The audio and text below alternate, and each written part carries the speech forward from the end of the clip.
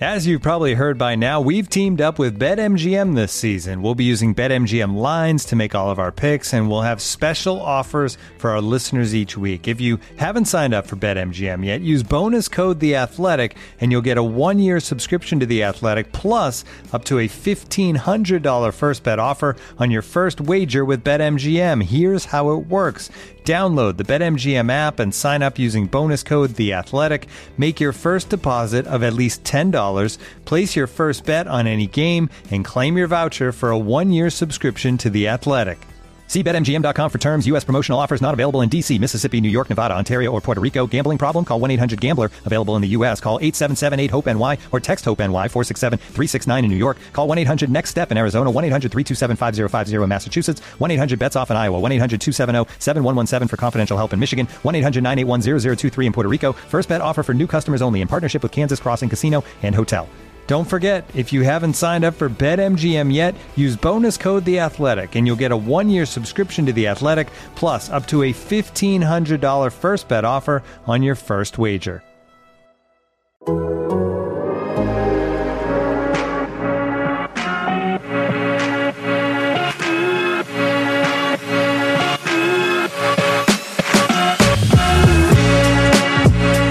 Welcome to Spin Rate, presented by Topps. Check out Topps Project 70, celebrating 70 years of Topps baseball cards. That's right, this is Spin Rate, the Athletics Toronto Blue Jays podcast. My name is Drew Fairservice, and we are here talking about your triumphant, back over 500 Toronto Blue Jays. And I could not talk about your Toronto Blue Jays being over 500 without the co-host of Spin Rate. She covers the Toronto Blue Jays for The Athletic herself, Caitlin McGrath. Caitlin, how are you? I'm doing well. I'm very well rested. I took a few days off at the end of the week, and that recharged me. So I'm ready to go for this week for Blue Jays playing the Mariners and whatever else comes up this week. It's always good to take time off, but now that you're back, you'll be back writing about the Toronto Blue Jays. And if anyone who's listening to this wants to read what it is that you write about the Toronto Blue Jays, they should go to theathletic.com/spinrate and subscribe. Subscribe to The Athletic, get yourself a sweet price, and let them know that we sent you to get all of the draft stuff, the trade stuff, and all of the ins and outs and stories, the beating heart of the Toronto Blue Jays beat from Caitlin. So go to theathletic.com/spinrate. Subscribe. And then subscribe to the show.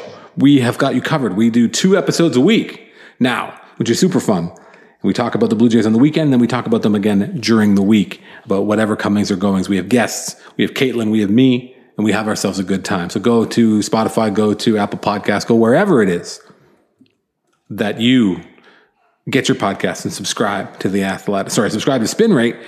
If you subscribe to The Athletic, you can listen to the show through the app, and you don't get to hear, I guess I should say, any ads.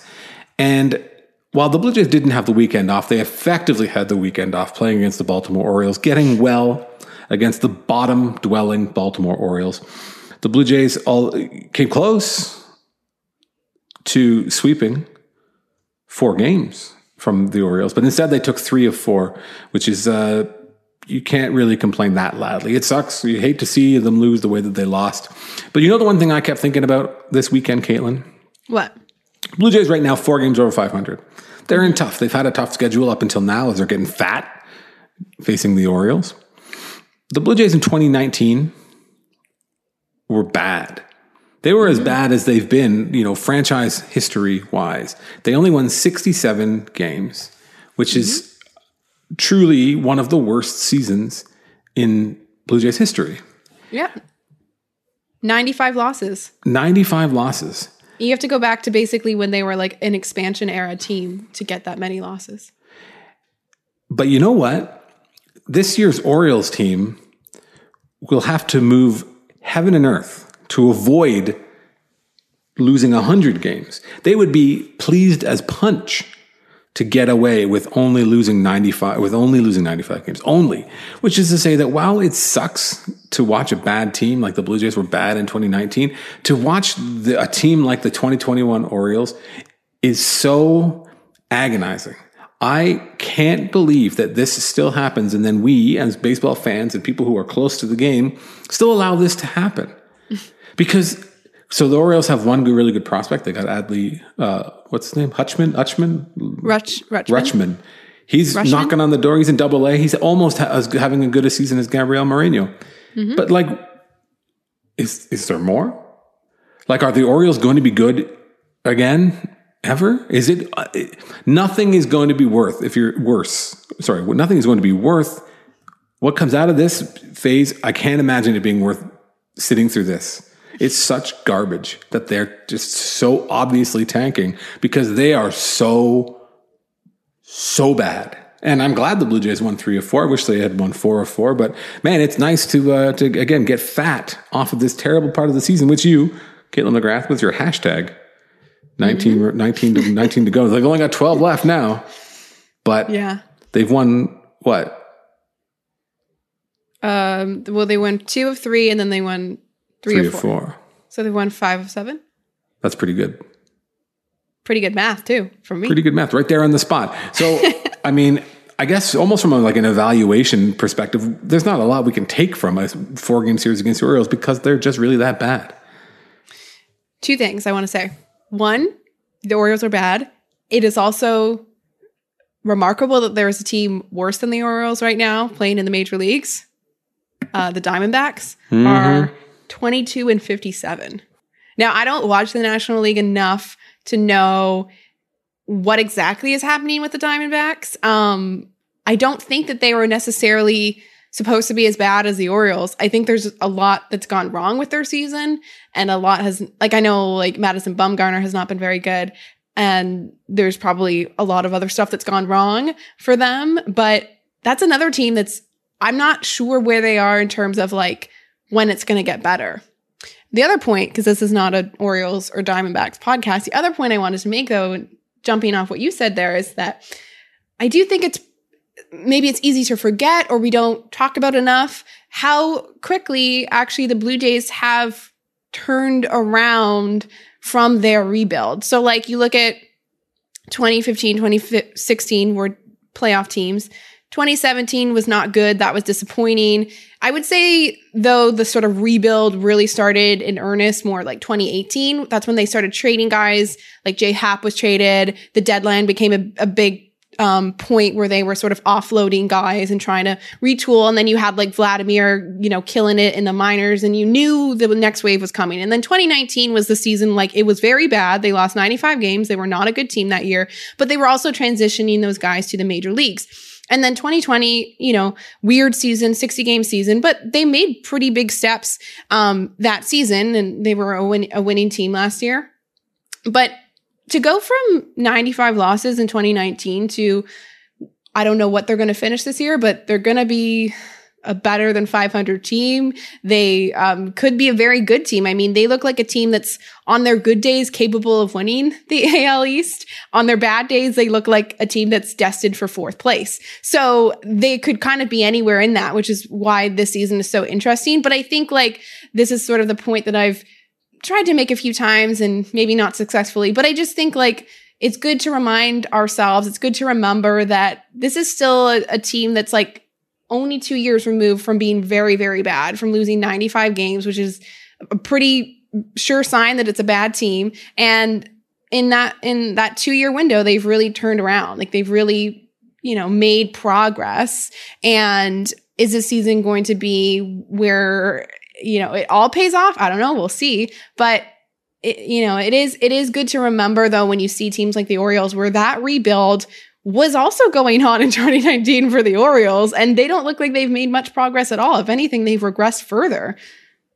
Absolutely. And I think about the Astros, right? Because the Astros were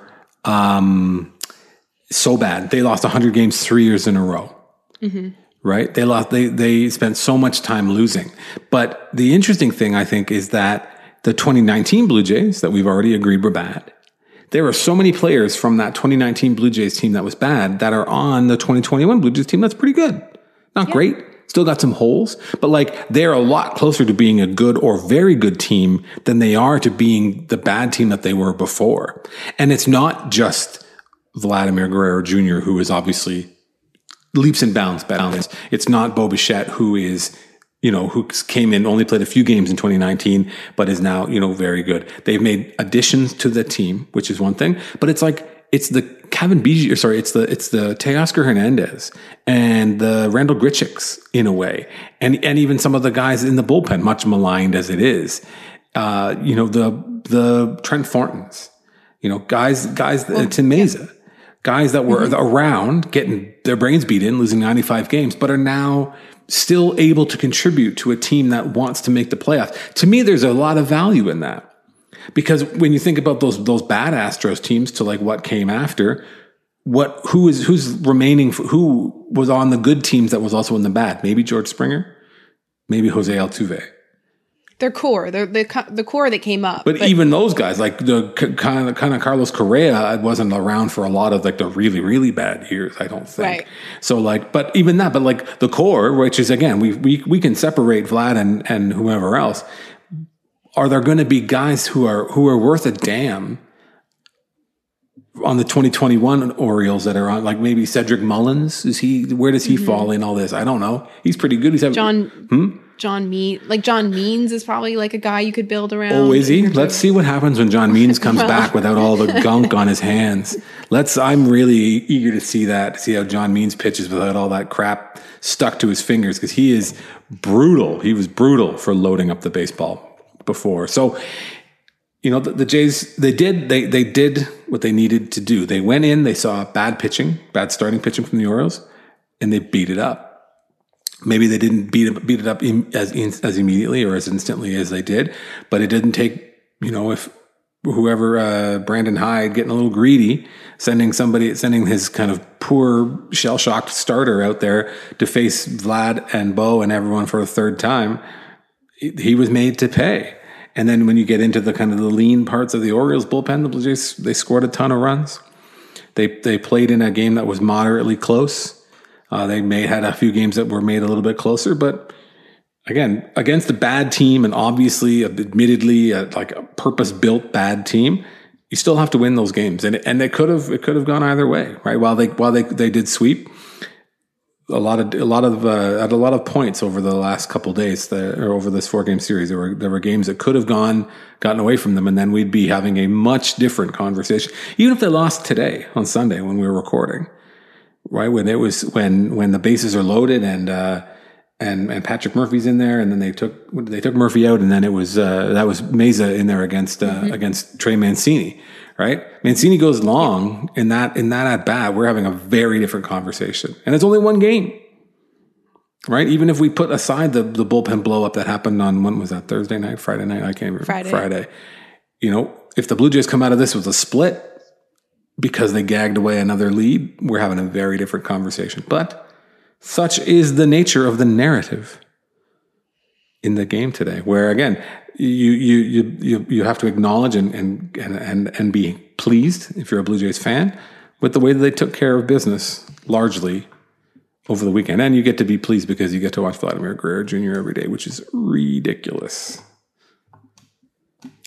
Yeah, quite a treat. I'm actually intrigued by their next series against Seattle, because I think it's fair to say Seattle is overachieving right now. I mean, I'm looking down and their record is 41-38 right now. So they're playing above 500. And I think that they have a really not good offense, or for most of this year, they haven't had a great offense. I know their bullpen has been pretty good. I assume their starting pitching has been sort of like middling, but there's teams where like, I look at some of the stats and I look at their record and I'm like, how are they doing it? Are they just winning a lot of close games? Are they, how are they actually getting to this record? So I haven't spent a lot of time watching Seattle because of the West Coast and all that. So I'm actually kind of intrigued to watch the Blue Jays play this team, because, they play in the AL West and it's not quite as competitive as the AL East, but it's also not the AL Central. So, they're playing some tough teams, and they have they've won one more game than the Blue Jays. So They had before today, I think. I think at this point, the Blue Jays have won 40 now. Yeah, and Seattle's won 41? Oh, they have to, but they're only 3 games. But they've lost. Right. Yeah. Yes, correct. The Blue Jays are 4 over 500. Seattle's 3. Seattle's bad, I think is what I would safely say.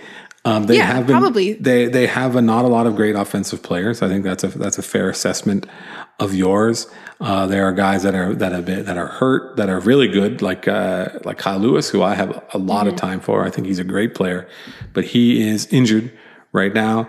And then you've got a lot of kind of odd names here and there, but JP Crawford, kind of the post-hype sleeper type of prospect guy. But again, it's a good opportunity for the Blue Jays to, again, take on and beat a team that they should, quote unquote, beat. A team that's probably not as good as they are. A team that doesn't have a great deal of starting pitching depth. They have Marco Gonzalez, who is like their kind of homegrown guy, or a guy that they've taken in as their own. But it's if the Blue Jays expect to be a playoff team, this is the kind of thing that they can't allow themselves to get beat by, because it's just like, while it's great that Seattle might win more games than they should have, or they're outpacing their what's it called, expectations. Yeah, and they're like they have a negative run differential, so not. That's obviously a marker of a team that's probably not as strong as a team like the Blue Jays, who have a strong run differential, better than the Yankees, who of course have now slipped into 4th place behind them in the American League East. The Yankees are really having a hard time scoring runs and doing things that aren't getting their brains beat in by the Red Sox. But this is, it's a decent test in some ways. It's obviously a better test than the Orioles, but it's not going toe to toe as we've seen them do, in the last month, when they kind of went in and got beat by Chicago a bit, and they played Houston and got beat a little bit, and it's just one of those things where this is a team that they need to be able to make hay against, as they say, make hay in 2021. Here we go. We'll be right back with more Spin Rate, but first, check this out. Looking for an assist with your credit card, but can't get a hold of anyone? Luckily, with 24/7 U.S.-based live customer service from Discover, everyone has the option to talk to a real person anytime, day or night. Yep, you heard that right. You can talk to a real human in customer service at any time. Sounds like a real game changer if you ask us. Make the right call and get the service you deserve with Discover. Limitations apply. See terms at discover.com/creditcard. Looking for an assist with your credit card but can't get a hold of anyone? Luckily, with 24/7 U.S.-based live customer service from Discover, everyone has the option to talk to a real person anytime, day or night. Yep, you heard that right. You can talk to a real human in customer service anytime. Sounds like a real game changer if you ask us. Make the right call and get the service you deserve with Discover. Limitations apply. See terms at discover.com/creditcard. They're following the narrative that I think we were all talking about even early June, where we're like, they got to get through this hard part of the schedule. And they survived that hard part of the schedule. I wouldn't say they thrived during it. They got swept by the Yankees and they were at sort of a low point. But then they did take advantage of the sort of easier schedule, playing the Orioles and playing Miami and then playing the Orioles again. And now they got Seattle. So far they've kind of followed the script. They're feeling good. And I think that no matter, the major leaguers look at wins as wins, and they understand that teams are still capable of winning on any night. And, odds are that Blue Jays should beat the Orioles. But as we saw on Friday, the Orioles can beat the Blue Jays. And so I think that it's totally possible that the Blue Jays are gaining some momentum from this, even though maybe when some people look at this part of the schedule, they say, oh, well, it's not a big deal because they're, these are teams they should beat. But the way that players feel is like, they're winning and they're playing good. They're scoring a lot of runs. I think they put up 31 runs over 4 games against the Orioles, which is a lot of runs. And they're feeling good about themselves. And these are the types of runs where, it can kind of carry teams a little bit. We've seen that throughout the majors this year. We talked about this last episode where good teams do win a lot in a row. And obviously the Blue Jays win streak was snapped there with that Friday loss, but it's like they've won 7 of 8 or whatever it is, or 5 of 6. And so like, these are good runs that you want a good team is going to have, right? Mm-hmm. Yeah, absolutely. You have to take advantage of the the schedule as it's presented to you. And if you're the Blue Jays, again, you take it one day at a time. The players on the field are they can only win tonight's game. They can't win the ones down the road, but you have to look across the field and see the Mariners and be like, we are better than they are. Right? We're going to win tonight. And you know, that was a good team feels that way every night. Mm-hmm. Right. And it's the difference between being an okay team that's happy to get a result, as we say in the footy world. You go in and you're hoping to get a result versus expecting to win every time you pull the shirt on over your head. And the Blue Jays have a decent, you know, schedule kind of in the run up to the All-Star game. So they've got these games against Seattle. Then they will host the Rays for 3 in the first, next weekend. And then they'll have 3 more against the Orioles again, bless. And then 3 more against the Rays. So obviously the Blue Jays are in tough against the Rays. Again, a team that you would look across the field and be like, we're better than them. And then the next thing you know, you've lost 2 of 3 because they just keep runs off the board and do Raysy things and score runs in weird ways. And, the Rays actually, bless Shohei Ohtani, did the Blue Jays fans a solid, A, by existing, and B, and being the most entertaining and greatest ball player who's ever walked on this earth. And then he single-handedly dragged the Angels past the Rays here on Sunday with an unbelievable, Ohtani had a double, a triple, and a home run, and stole a base, all while hitting second, all without Mike Trout, all with Anthony Rendon, who I think is still hurt. He fouled the ball off his knee. It was like really bad, and I think he's been messed up ever since. But it's a good little schedule ahead of the All-Star game. And again, we talk about Seattle and compared to the Blue Jays. So the Blue Jays do we want to talk about the All-Star game a little bit? They've got five guys that are in the finalists for All-Star contention. Does that sound about right? Yes. Vlad is leading all first baseman. Mm-hmm. Marcus Semion's leading second baseman. Mm-hmm. And then you have Bo in among the finalists for shortstop. And then I believe Teoscar Hernandez and Randall Grichuk are in the finalists for outfielders. So that's 5. And I think you can probably expect Marcus Semien to make his way onto the team. Either way. Vlad's got a good shot. Well, Vlad is a shoo-in. I think I've already just moved past that. I'm just he's going to be there. Excuse me. But, he got the most votes of any major leaguer. It was over 2 million or something like that. But it was the most votes for anyone, not just in the AL. Do you think that's because he is having an insane season? I think so. Do you think that might be why? Here's a fun thing. So, as I said, the Mariners are probably not as good as the Blue Jays. The Blue Jays have 5 players who are nominated or are finalists for the All-Star game. I go to the Mariners website.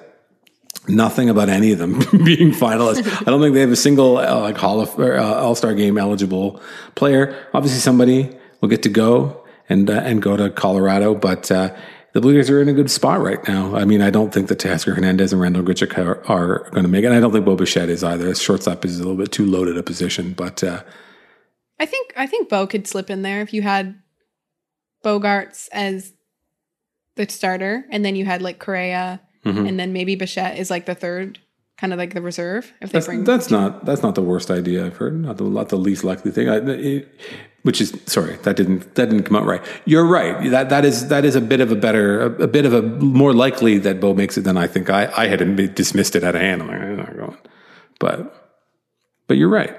I don't think he'll be a starter. But one thing I wanted to ask you, we won't stay on All-Star for a long time, but do you think that, I was thinking about this today because I was looking at the numbers, do you think the Blue Jays have any sort of advantage in the fan voting because they do have a fairly big market if you're counting all of Canada as their fans, and now Buffalo, as opposed to, yes, the Red Sox and the Yankees, they have fans everywhere, but there's smaller market teams that they can't get that many votes out. I wonder, I'd seen 5 Blue Jays. I didn't count how many other teams had that many, but I'd say the Blue Jays at 5 was probably among the most. And I just wonder if their bigger fan base and the Buffalo adding to it helps. I definitely think that the Canadian voting bloc works in the Blue Jays' advantage in something like this, especially in the old days when you had to go and punch the ticket thing at the ballpark, which was the best. So much fun. Love to do it every single time. But that would obviously heavily favor whoever was selling the most tickets, which, largely was, in recent history would have been the Yankees and whoever else. And you've seen that in other sports in particular, when it with Yao Ming or if there's a national voting bloc that can get behind any one player, or in this case, it's any one team, because it's effectively like if there was one team in California, right? Who would everybody vote for if it was one team in all of California? Right. If it was just the Dodgers or something. Yeah, if it was only the Dodgers and everybody agreed to all enjoy the Dodgers, which they obviously do not. But I also think that that in Toronto in particular, it is a very plugged in place, like with lots of even more people are online. A younger-ish fan base that is keen to hop online and to mobilize. And also we have that, what's it called?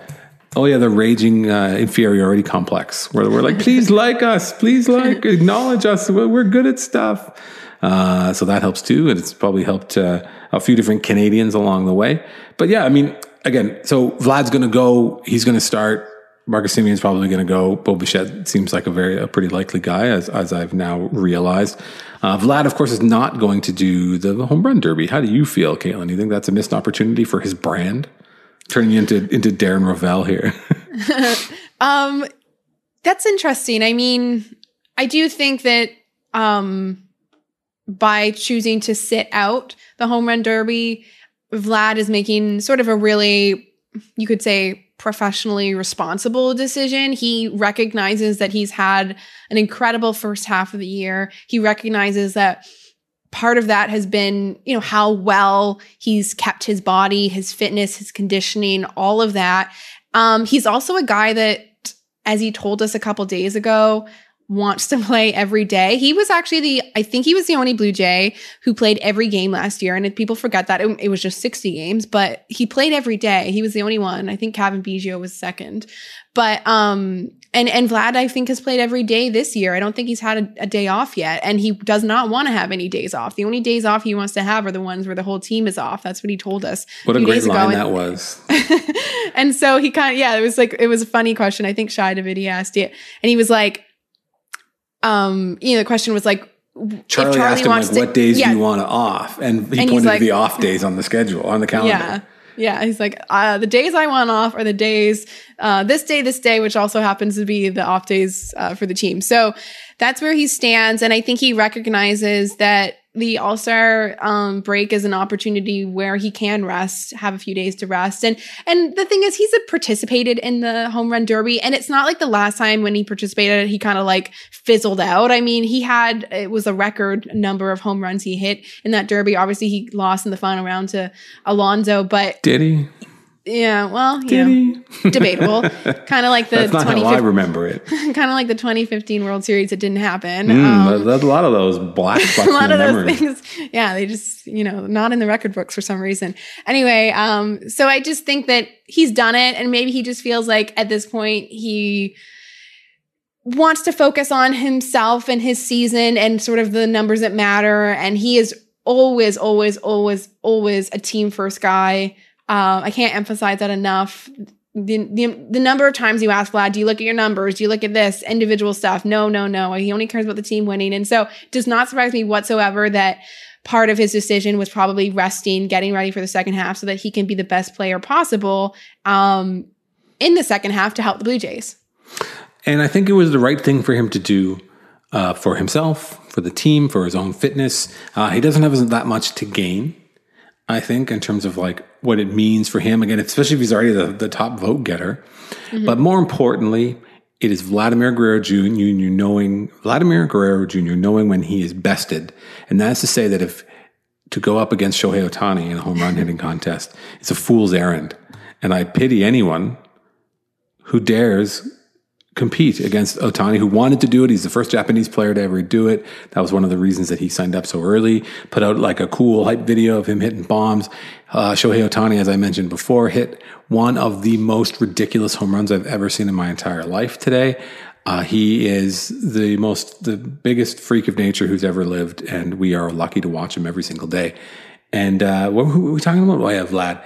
Also, I think, speaking of the Orioles, as we have been, and running them down, denigrating them as they deserve, running their name through the mud. But if Vlad takes takes a seat and decided not to go in, it has allowed an opportunity for Trey Mancini to take a turn in the home run derby, which a glimmer of good news in a miserable Orioles existence, and awesome obviously for Trey Mancini, who recovered and with early detection. Well, if you don't remember, was found to have colon cancer last year.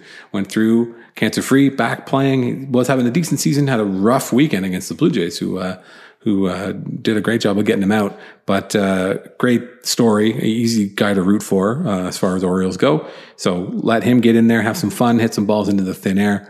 I think he also, the other side of that too, is from a health and safety perspective, having those poor kids run around in the outfield with Vlad hitting, not good. I don't think that's good for anybody. Also, let's go. Just finally, helping Vlad's brand would be winning MVP this year. So maybe he's thinking, yeah, the home run derby could be cool, but if I win Triple Crown and I win MVP, that would help my brand too. That ship sailed. This circles back to Shohei Ohtani. It always does. Those ballots have been rubber stamped, I think, all the way. Like, he's going to have an even better season than he's already having if he's going to beat Ohtani as the MVP, unless Ohtani gets hurt and isn't able to finish the season pitching. But if he keeps, stupidly, obviously, if Ohtani has a 1,000 OPS at the plate and a 250 ERA, he's going to win the MVP. It would be what kind of world? I don't want to live in that world. I don't care how many fucking home runs Vladimir Guerrero Jr. hits. Give it to Ohtani. Not just because if you go back through the annals, if you listen through the app, go outside of the app, go to Spotify, go to Apple Podcast. You go back to March. I bet you producer Cam could tell us when we did an ad and it was for BetMGM was a sponsor for the thing. And I was like, bet your money on Ohtani to win the AL MVP in March. Go back and find it. I'm going to be so smug. It's going to be more so. It's going to be unbelievable because I don't get many things right. So when I do, it's going to be victory lap city. Let me tell you. I wish everyone could see the look on Caitlin's face right now. It's so thoroughly unimpressed. I was trying to think if I had anything to say, and I was like, just let him have this one. Yeah, that's about it. That's all you can do. There's no breaking my stride. Just let him tucker himself out with this, and we'll move on to another topic. It's like soon. I'm in the home run derby in my own high altitude up my own ass. So. Let me think. I'm going to ask you some questions, Caitlin. I'm going to put you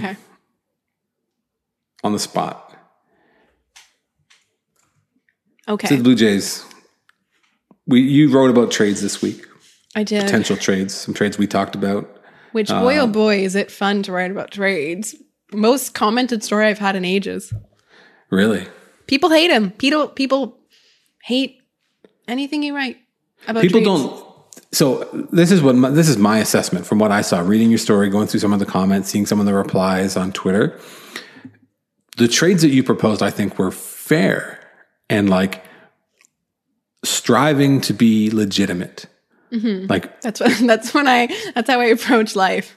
Get that tattoo across your forehead, striving to be legitimate.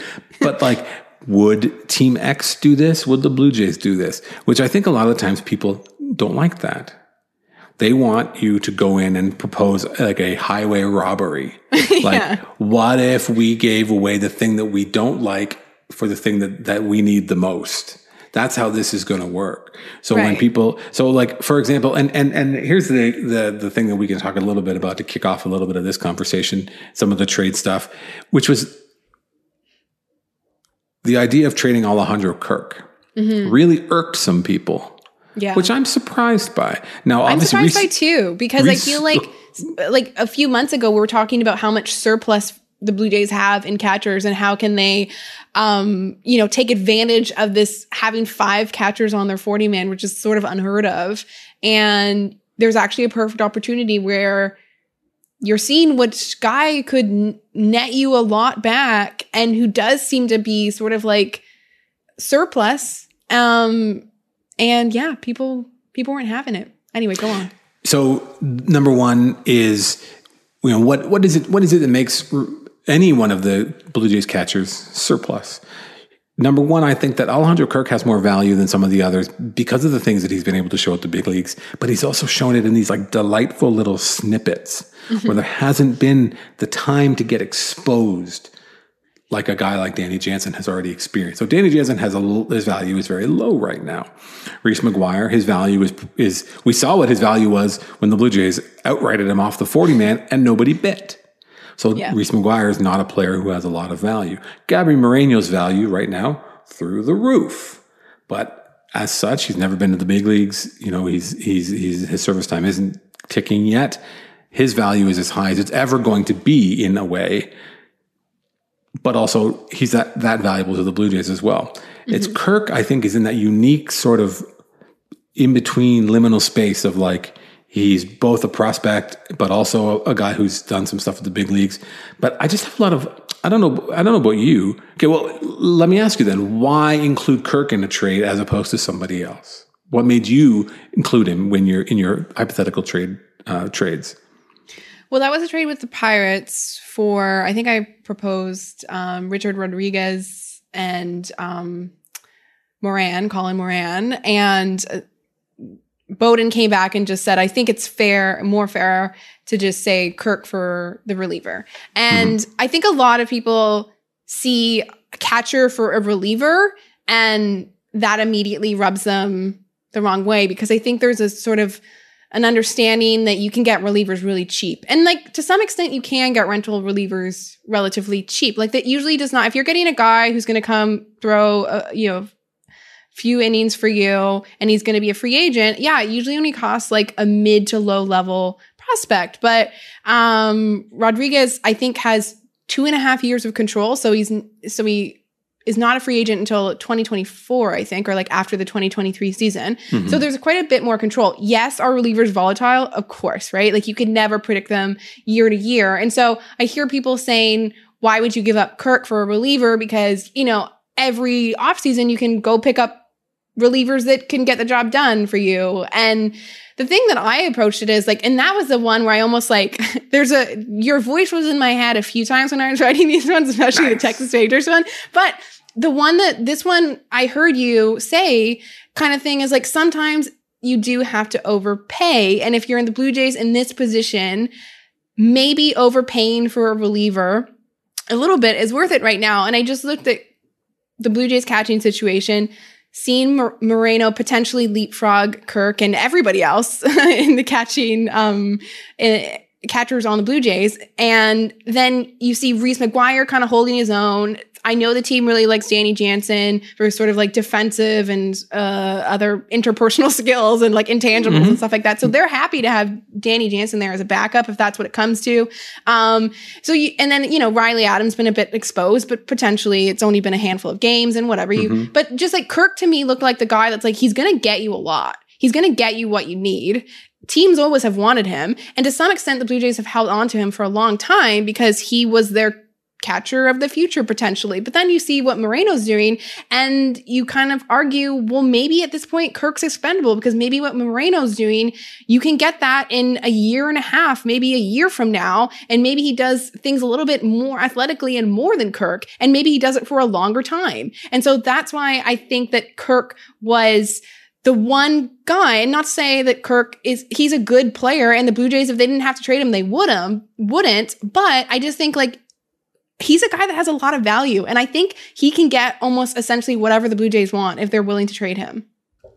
I think that you've touched on it perfectly, or you've touched on the point that I've been thinking about too. And this is very similar to the conversation we had about Nate Pearson, which is like to not get hung up on the number of their ordinal ranking. Right? Nate Pearson is a very highly ranked prospect for good reason, but also what we're seeing now is the inherent and high level of risk in Nate Pearson's profile, risk that has only significantly increased here in 2021 as we're coming up into July, right? There's a ton of risk in Nate Pearson's profile. So while there's a chance and he has a high ceiling, the floor for Nate Pearson is very low. Because if he doesn't pitch, then there's no floor.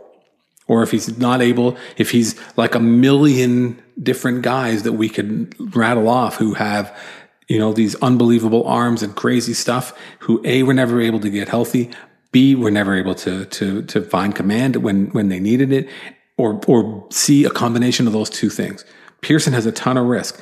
I think the thing with Kirk is that Kirk has a ton of risk as well. Kirk has a ton of risk. And I saw we were going back and forth, and they were saying like, well, why would you give up 6 years of control with Kirk? And it's like let's be honest, or let's be real, or let's just be pragmatic and think, like, what are the chances that Alejandro Kirk hits free agency, having burned through his pre-arb years and then his arbitration eligible years, so 6 years of big league service time? Does Alejandro Kirk strike you as the kind of guy that has a good chance of getting there in good stead? I don't know that he does. There's a lot of risk in his profile. He's not, the word you used was athletic. He's not as athletic as some of the other catchers. He is not a guy who took a ton of walks, right? He can obviously hit. There's no doubting that.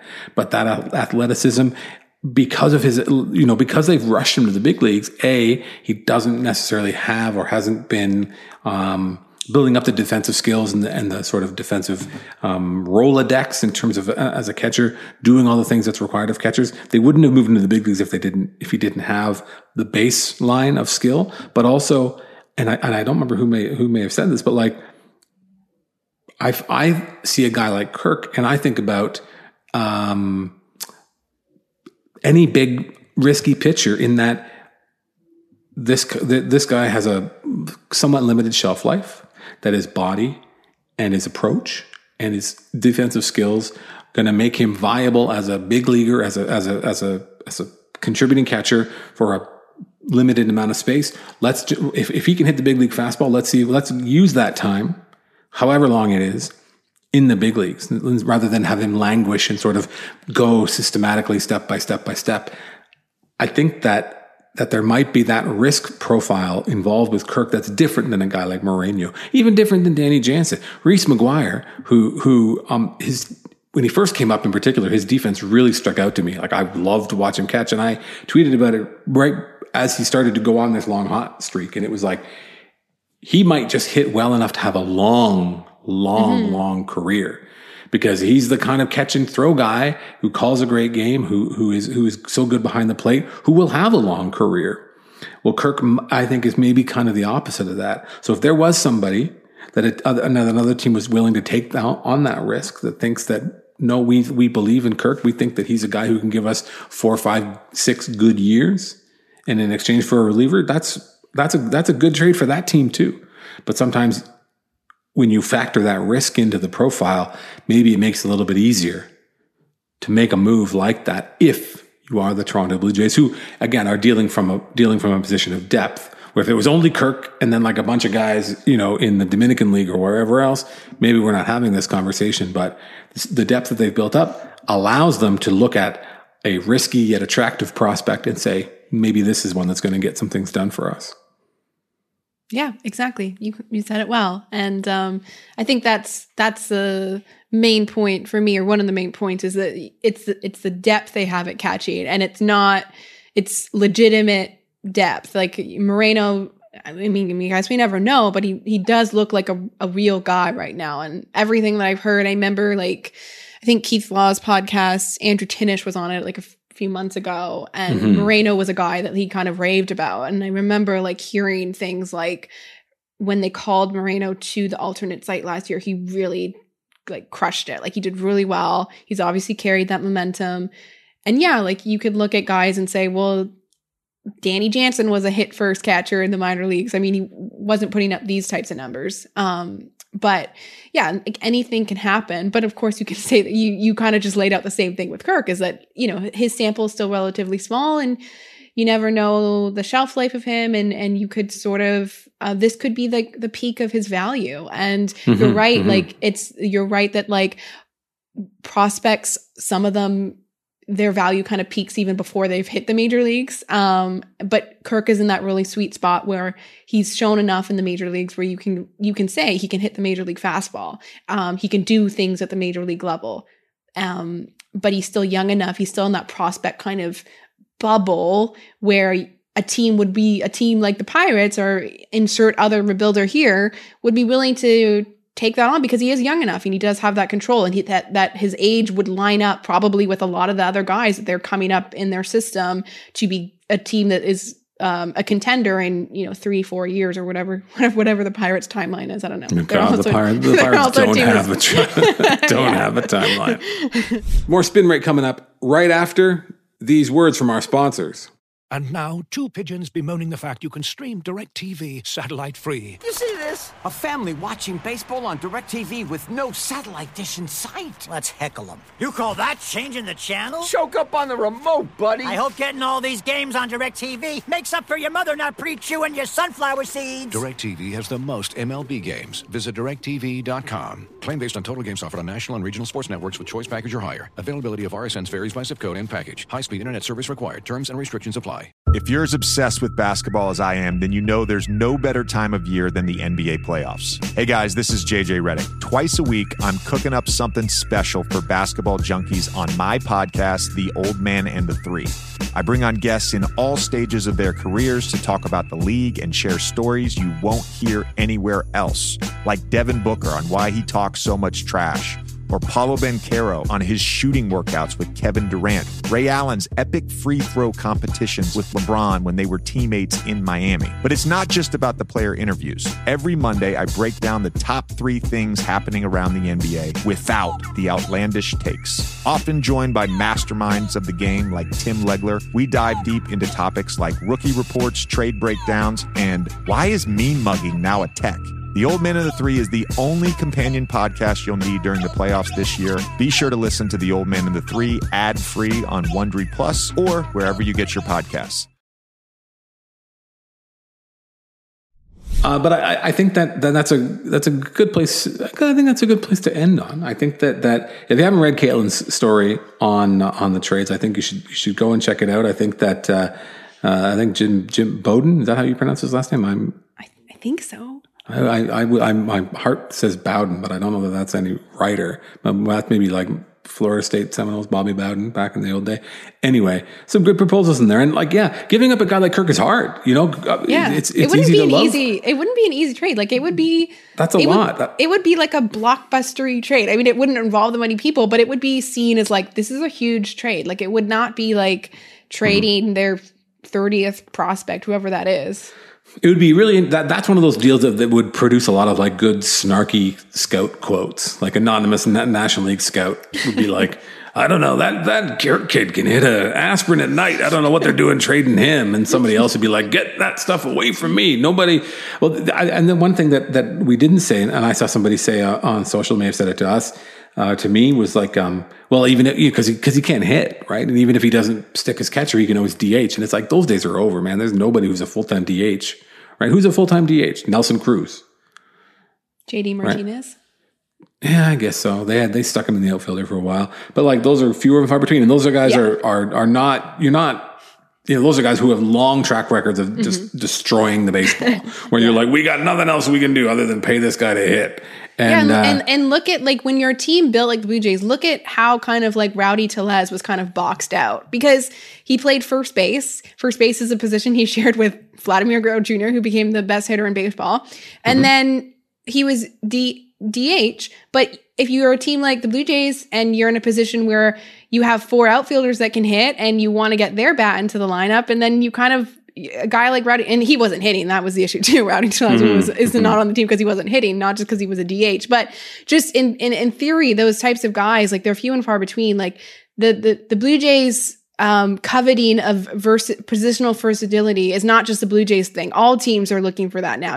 All teams want guys that can play multiple positions, or if they can't, just can move around, right? And so if you're talking about like a guy like Kirk and he gets pushed out of catcher and the only thing that he can do is DH, it's like, well, then half the league is cut off from him. Then he's got to get traded over to the AL again. And so, yeah, I don't think that that's necessarily a realistic path for him. It's not, and it's unfortunate. And again, and if they don't make a trade, if the Blue Jays decide that like Alejandro Kirk is too valuable to trade for a reliever midseason, I don't think anyone's going to look at them askance.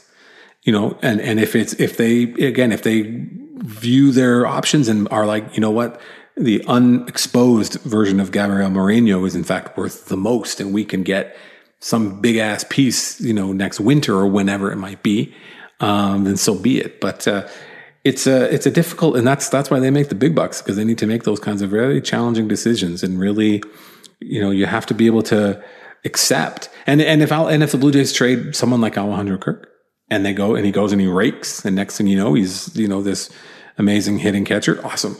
Because as we kind of talked about before, and that's something I say all the time, I stole from Jamie Newberger, The Athletic, too, that like you want people to believe in your player development system. And if the Blue Jays are able to sign a guy, out of Mexico, which isn't quite the baseball hotbed that it may have once been, and turn him into a big league ready catcher straight out of A-ball, that I think A, speaks volumes about Alejandro Kirk, and B, speaks volumes about the way the Blue Jays are developing hitters, and is the kind of thing that's going to get people excited, as opposed to about the Samad Taylors and about the Kevin Smith. So it's like, oh, they've just put him in a situation where, he's taking advantage of the ballpark in New Hampshire or whatever, as opposed to being like, they're onto something there in Toronto. They're creating good hitters out of thin air. They're taking guys with obvious skills and helping them get to the next level. We can believe when they offer us this player for something that we think is worth a bit more, but it's only good for business long term. And let me just say, I can completely empathize with, well, not completely, but I can empathize with GMs and Ross Atkins having to make those decisions, because, oh my gosh, just writing a trade proposal piece was so difficult. I'm not even going to tell you how many hours it took me to write that, because it's embarrassing how long it took me. How long I slaved over who to trade and what names made sense. And I'm like inputting them in that like online like trade machine and trying to make sense. And like, do I have this value right? And like rewriting the trades and just hoping to God that they just at least seemed like in the realm of possibility. I even told my editor, like, look, if he sends this back and there's like, these are hard no on all these, then I'll just redo it. But like, I can't like change these trades anymore. So like, honestly, like the idea that like, and I was just writing, like none of that is going to happen. It's all hypothetical. I don't lose anything. I'm not going to lose my job if I got the trade wrong. Like it's just all for fun. But it was stressful to even like try and think, because I want to write them legitimately, right? Like as you said before, like I want them to seem like in the realm of possibility that at least people could kind of argue or have fun with, or say, I like that, I don't like that, I like part of that, I don't like part of that. And instead of just saying, and of course people are going to say, these are all overpays, or these are all outrageous. Like a lot of people are going to say that, because that's just what comes out of trade pieces. That's just the reaction people have. But I think I was fairly fair in what I came up with, but it was hard work. It was really hard work. No wonder like GMs are on the phone and, they don't see their family for days or weeks and the trade deadline. And it, when the winter meetings, there's like, they're locked in hotel rooms and there's like mounds and mounds of snacks. Like that's kind of like, I spent one day trying to make up hypotheticals and I was like exhausted. I took 3 days off after, actually. Can you imagine what it must be like in like the Blue Jays internal, like the analytics team's Slack channel, for example? Ugh. One of them being like, you know what? He's called me crazy. I think we should trade Kirk for Richard Rodriguez. And having all these people being like, what the are you thinking about? Have you seen the way he hits? Like people yelling at each other internally. I can only imagine. I'm sure it was all these GIFs, all these crazy GIFs in Slack, emoji reactions, head exploding emoji reactions. I can't recommend highly enough just kind of popping off randomly on Twitter, just being like, bring me Joey Gallo. And then like, that's the only thinking I have to do. And then somebody asks me about it, like, what would you trade? I'm like, ugh. And then you just like come up, and then you just, instead of thinking out and being like, how does the value check out? You just start making asinine comments like, just grab someone from Texas and throw them in the mix and like see what happens. Like it works for me. That my system works for me. The Texas trade was the true Groff sponsored trade. It was like Gallo comes in, Biggio goes out. You got greedy though with the Gibson in there as well. I did because I realized this is what happened. Here, I'll pull back the curtain. This is what happened is I realized that Kyle Gibson was like probably a guy that they would look at as like starter because he has control and like it would make sense. And like maybe you don't believe in his numbers, but it seems like he's a guy that I should have in this piece. And then I realized, well, I can't do another trade with Texas because like I don't want to do a whole other trade. So I just threw him in and made it a blockbuster. I'm like, well, this won't happen, but let me just load up these names, send them Kloffenstein. He's from Texas. That'll make him happy. Grichuk is from Texas. Biggio's from Texas. There you go. You know, the brand is so strong. What have you got for the people this week on theathletic.com? Well, this week I have a thing coming up where I'm doing Trivia Tuesday this week. So I'm going to do Canadian baseball trivia in celebration of Canada Day later this week, which in a baseball context, it's just going to be about Canadian baseball players. Passports. Yeah, exactly. Fair enough. I signed up for it months ago. Interesting about, do you think, never mind, it's not worth talking about. Vladimir Guerrero Jr. is Dominican. The man's Dominican. He's got a Dominican passport. He says, I'm Dominican. He wants to play. When the time comes, he'll play for the Dominican. Let's let him be Dominican. You know what I mean? I feel like there's a little bit of like an unseemly, like Canadian born, like, just let him be Dominican, man. He's Dominican. He's a Dominican man. That's who he is. Exactly. That's awesome. Trivia Tuesday. By the time you hear this, you'll be able to make a note.